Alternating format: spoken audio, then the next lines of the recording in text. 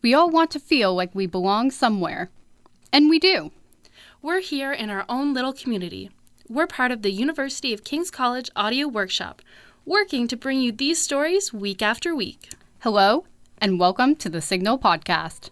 I'm Kathleen Jones. And I'm Laura Hardy. Today, we're bringing you stories about community. The ones we create and the ones we feel drawn to. Together, right now, over me.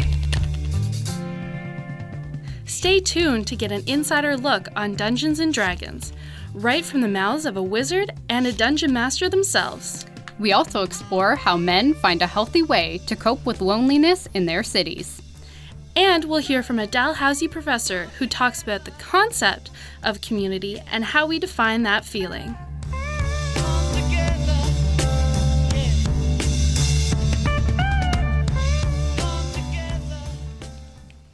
Negin Hamed is a first-generation Iranian immigrant. She's on the board of the Iranian Cultural Society of Nova Scotia.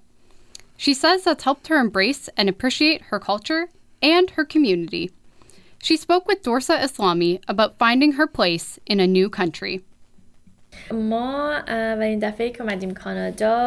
was 9 years old when we first came to Canada. I was in grade 4, and I still remember the first day I walked into Tower Road Elementary School, and my grade 4 teacher introduced me to all the classrooms. And at that point, I don't know if they still do this or not, but she had to basically say, okay, well, this is Negin, yada, yada, yada. Who's she going to sit with? And everyone raised their hands, and everyone was super welcoming.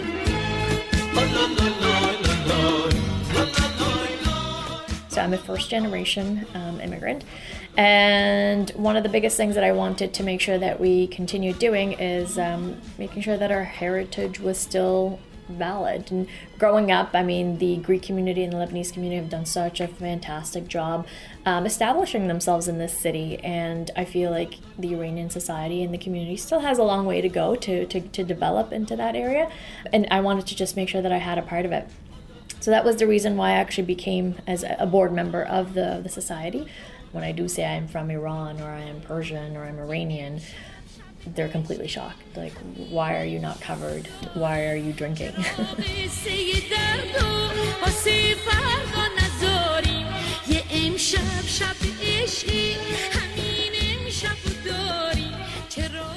You grow up in a country where, you don't have family, and these Iranians and this community becomes your family. I just got married this summer, and the majority of the attendees or the guests were people from the community that were representing that family aspect of it, right?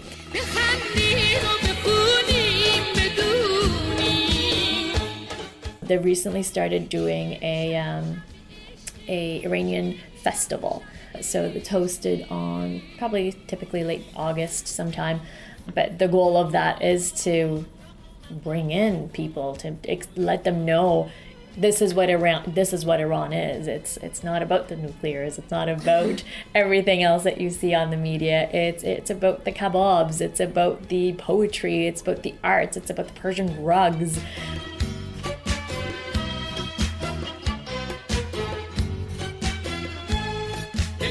It's a lot of partying. It's a lot of dancing. We're genuinely happy people. Well, there's a lot of love. There's a lot of giving. Hospitality just comes naturally to us. That was Negin Hamed speaking with Dorsa Islami. Check out the Iranian winter solstice celebration called Yalda at Pier 21 on December 22nd. You can head to icsns.org to get your tickets for a night of dancing and joy. Halifax has a growing number of international students from the Caribbean. Moving from one country to another can be scary and lonely, but plugging into a Caribbean community gives them a sense of home. Maya Palacio is a student here at King's who's from Bermuda.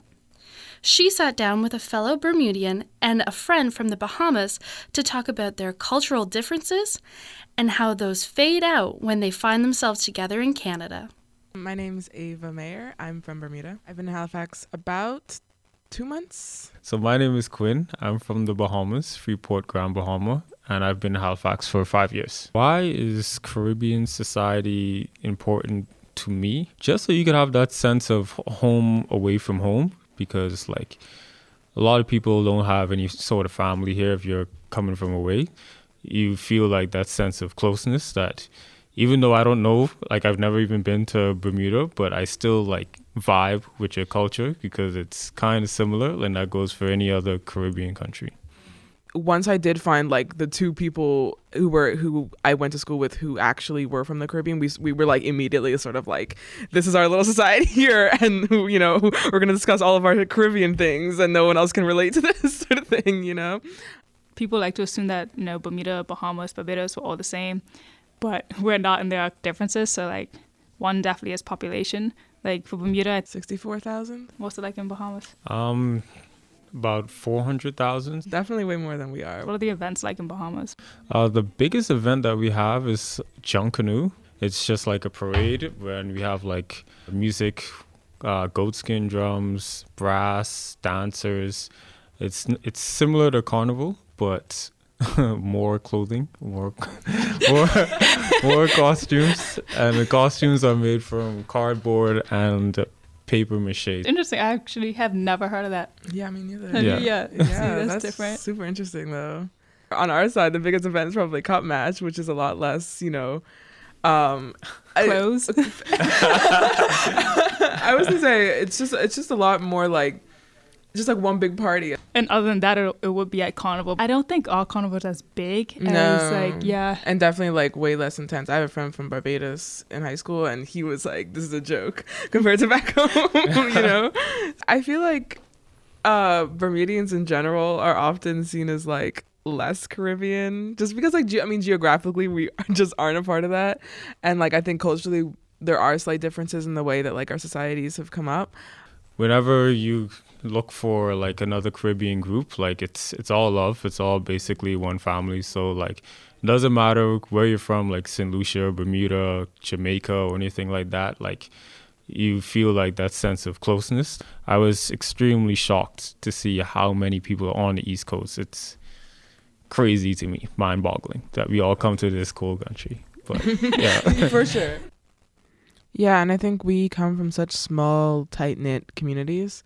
So I think having that really strong, like, Caribbean culture was really, really helpful. And it's really important to me because it sort of preserves our culture. That was Maya Palacio, a Bermudian student here at King's. She was talking to Ava Mayer, also from Bermuda, and Quinn Brown from the Bahamas. Finding a sense of community is just one of the struggles Indigenous students face. But that, at least, could be starting to change. Stats Canada reports Indigenous post-secondary graduation rates are increasing. Patrick Smalllegs Nagy is the special advisor on Indigenous affairs to the president at Mount St. Vincent University. He says universities have started making space for Indigenous students to create their own communities on campus. More Indigenous content in curriculum is important. Indigenizing the campus as much as possible. So we have a wigwam on campus here. Actually just came down a couple of weeks ago.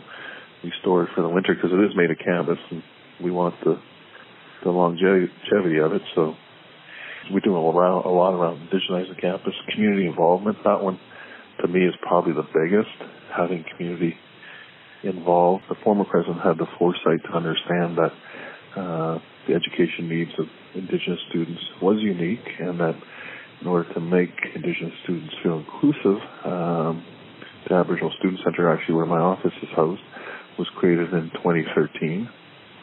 She also knew that in order to move with initiatives on campus, it was good to hear it from the community, really giving them what they need so that when they started their courses, they weren't falling behind.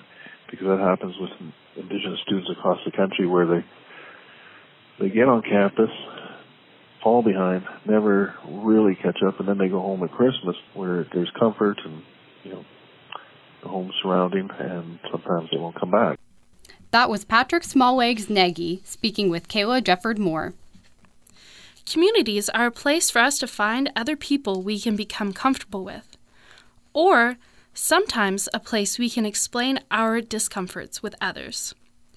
Jeff Carabano teaches at the Dalhousie School of Social Work.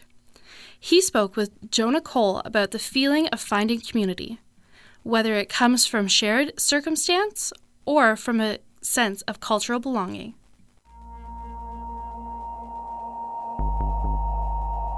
Distinctions and uniqueness in terms of gender, sexual orientation, race, ethnicity, language within communities that can make people feel deeply distant or very close. So I think we have this, there's always a fear of kind of painting communities as having only one kind of value, norm, ritual, ceremonial aspect, when they're very rich and very diverse.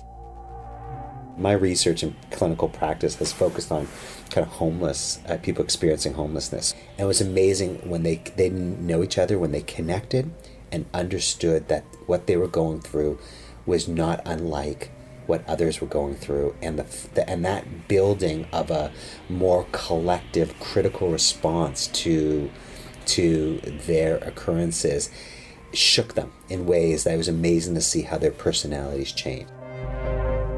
So the idea of seeking out people who have similar experiences has such deep, profound psychological distinctions in terms of attempting to build a better quality of life.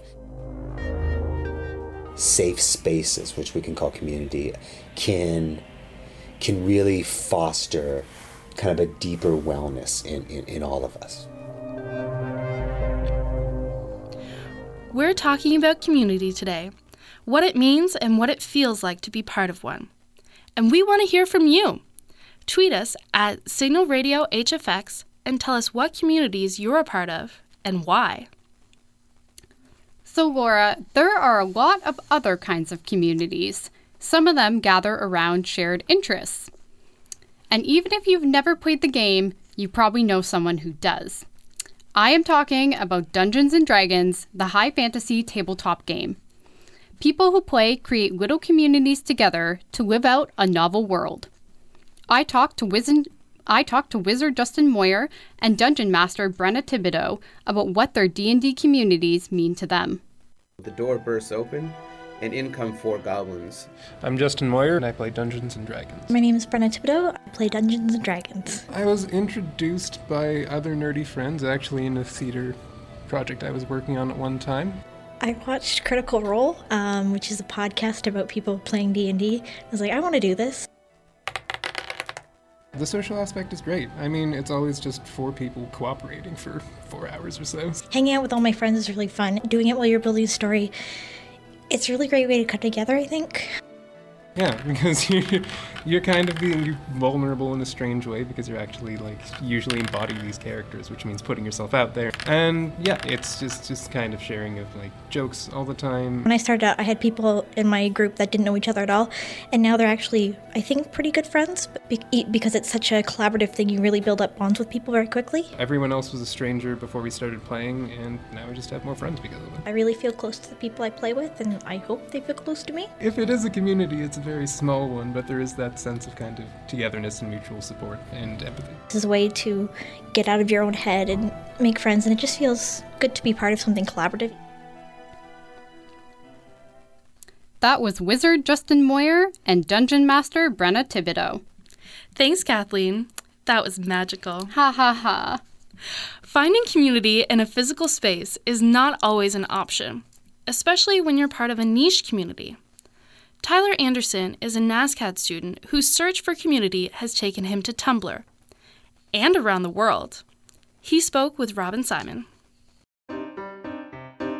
Just says, hey, I'm Tyler, 21-year-old white, queer, trans guy, he, him. I'm a university student in Canada who focuses on drawing, illustration, and art history. I post a lot of cats and cute animals, Professor Layton, Star Trek, and a lot of shit posting. Always expect me to be super gay and constantly thinking about doing something scandalous and illegal. And then I say, my zodiac is Libra, and then, telling people to fuck off if they're homophobic or transphobic. I participate in the Tumblr community mostly by running, fan art blogs. So mostly I just make things and use that as an opportunity to talk to other people. There's definitely like communities I've considered myself or do consider myself a part of online that are mostly fandom based. I get really emotionally invested in stories and characters and in being able to like think about them and rewrite their stories.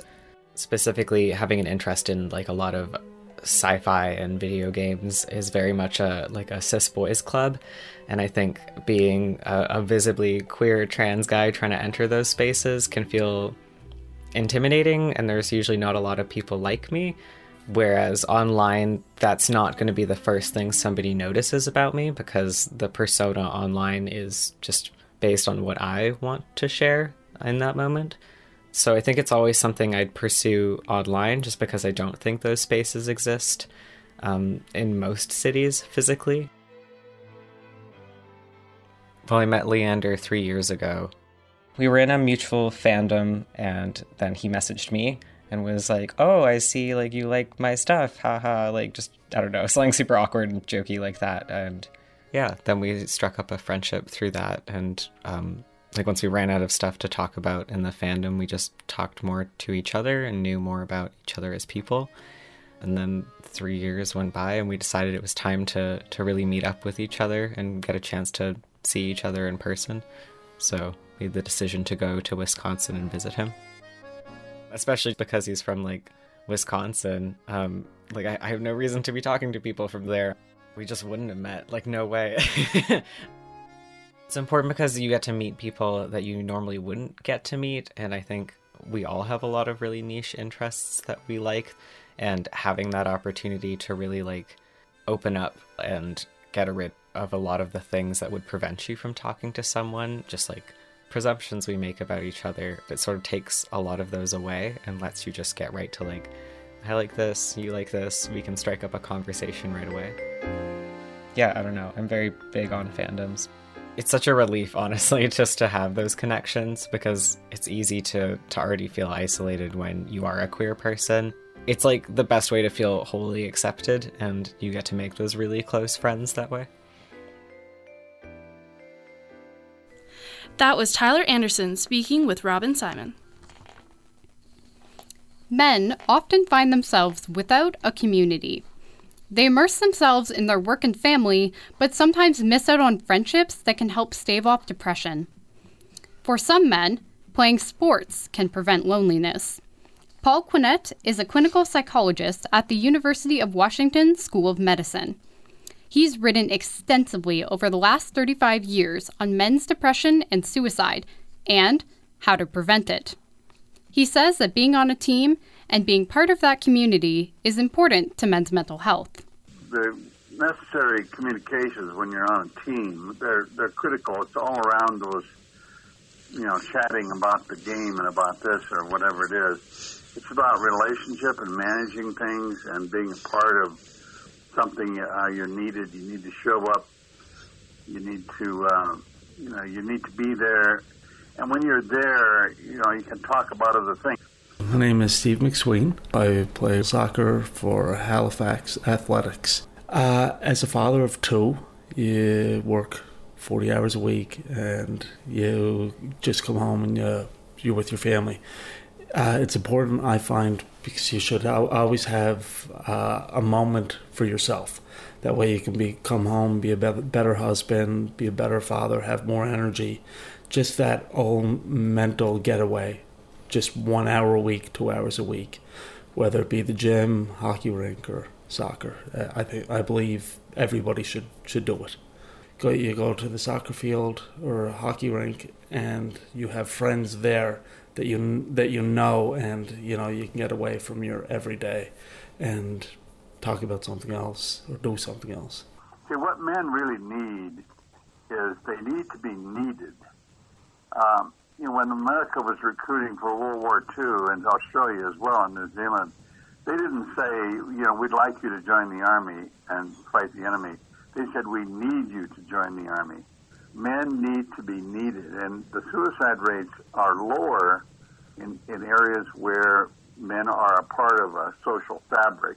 Everybody wants more friends, and it's another access to talk to someone, get out of the house, do something that's different than usual. Maybe you can go out for a golf game, just grab a beer or grab a meal after a soccer game with guys, and it's, not a big deal. You're not out very long, but it's just something different, and I believe it helps you so much more from the normal stresses of work every day, family life, all that kind of stuff.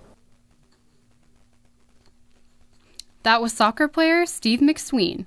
Before that, we heard from Paul Quinnett, a psychologist at the University of Washington School of Medicine. If you're not familiar with the horse world, I can tell you it's a tight-knit place. I've been involved all my life. But even within it, there are smaller communities. There are the hunter-jumpers, the ones that leap over sticks. There are the barrel racers, who are all about the speed. There are the team penners, who work as a team to herd cows. And that's just a few examples. Switching between those communities can make a horse person feel like they're starting all over.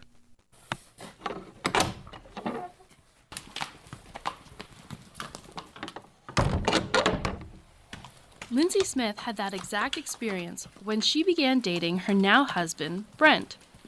She was a barrel racer who was a newcomer to his team penning world. Now, the Lawrencetown couple is using that experience to help them welcome others to their community. I was kind of a horse person, and I thought a very well-established horse person, but then coming into a whole other world that was new to me, and new people and new friends and everything else, and I think I stuck to my roots for a long time. I drug my heels switching to cow horse stuff for a long time. I thought the penning was a bit kind of roughneck kind of stuff, and it, A little light on respect for her. I was definitely a little light on respect for it, for sure. Well, there was no way that I was going the other way. That's just being honest. That wasn't going to happen. But I really wanted her to see how we worked and see how our horses worked, and I know she'd really enjoy it. One trailer, one truck, pick your direction and go. And he was not going my way. No way. So it was kind of like, well, jump in, I guess. I find that it's kind of good that we both had a really different background, because even in this past clinic, we had somebody, Brent said, oh, well, they signed up a hunter-jumper person. And I said, who is it? And turns out, of course, I knew her because I showed with her years ago. So I find that we have kind of a wider reach because of the varying background, that now it kind of almost makes it more welcoming for people, because chances are one of us has known them from somewhere and we can kind of relate with them a little bit. So I find it does kind of open the door and make it a little bit more welcoming for people that don't know anything about it to come and play. And we've been pushing with the shows and whatnot around. The new people are super welcome to come, and that's a very important part of that. I think in the last number of year or two, that some of the upper riders have realized how important the new people are, and now they're really making an extra push and extra. It really does feed the sport to help invite more people to come along, and to help them. So I'm not involved with the horse community, and I didn't know that there were so many little offshoots. There's a lot of different groups, but all of them are really good at creating community. That's our podcast today, the Community Edition. Thanks for listening. We're with the audio workshop at the University of King's College School of Journalism. I'm Kathleen Jones. And I'm Laura Hardy. Don't forget to follow us on Instagram and Twitter at Signal Radio HFX to keep up with our little audio community. That includes our producer, Dorsa Islami, and associate producer, Ava Coulter. Last but not least, our technician, Mark Pino, and our audio prof, Pauline Dakin. You can find us on the iTunes podcast app or on our SoundCloud under the Signal, a Halifax podcast. Until next time, here's hoping you're listening with your peeps.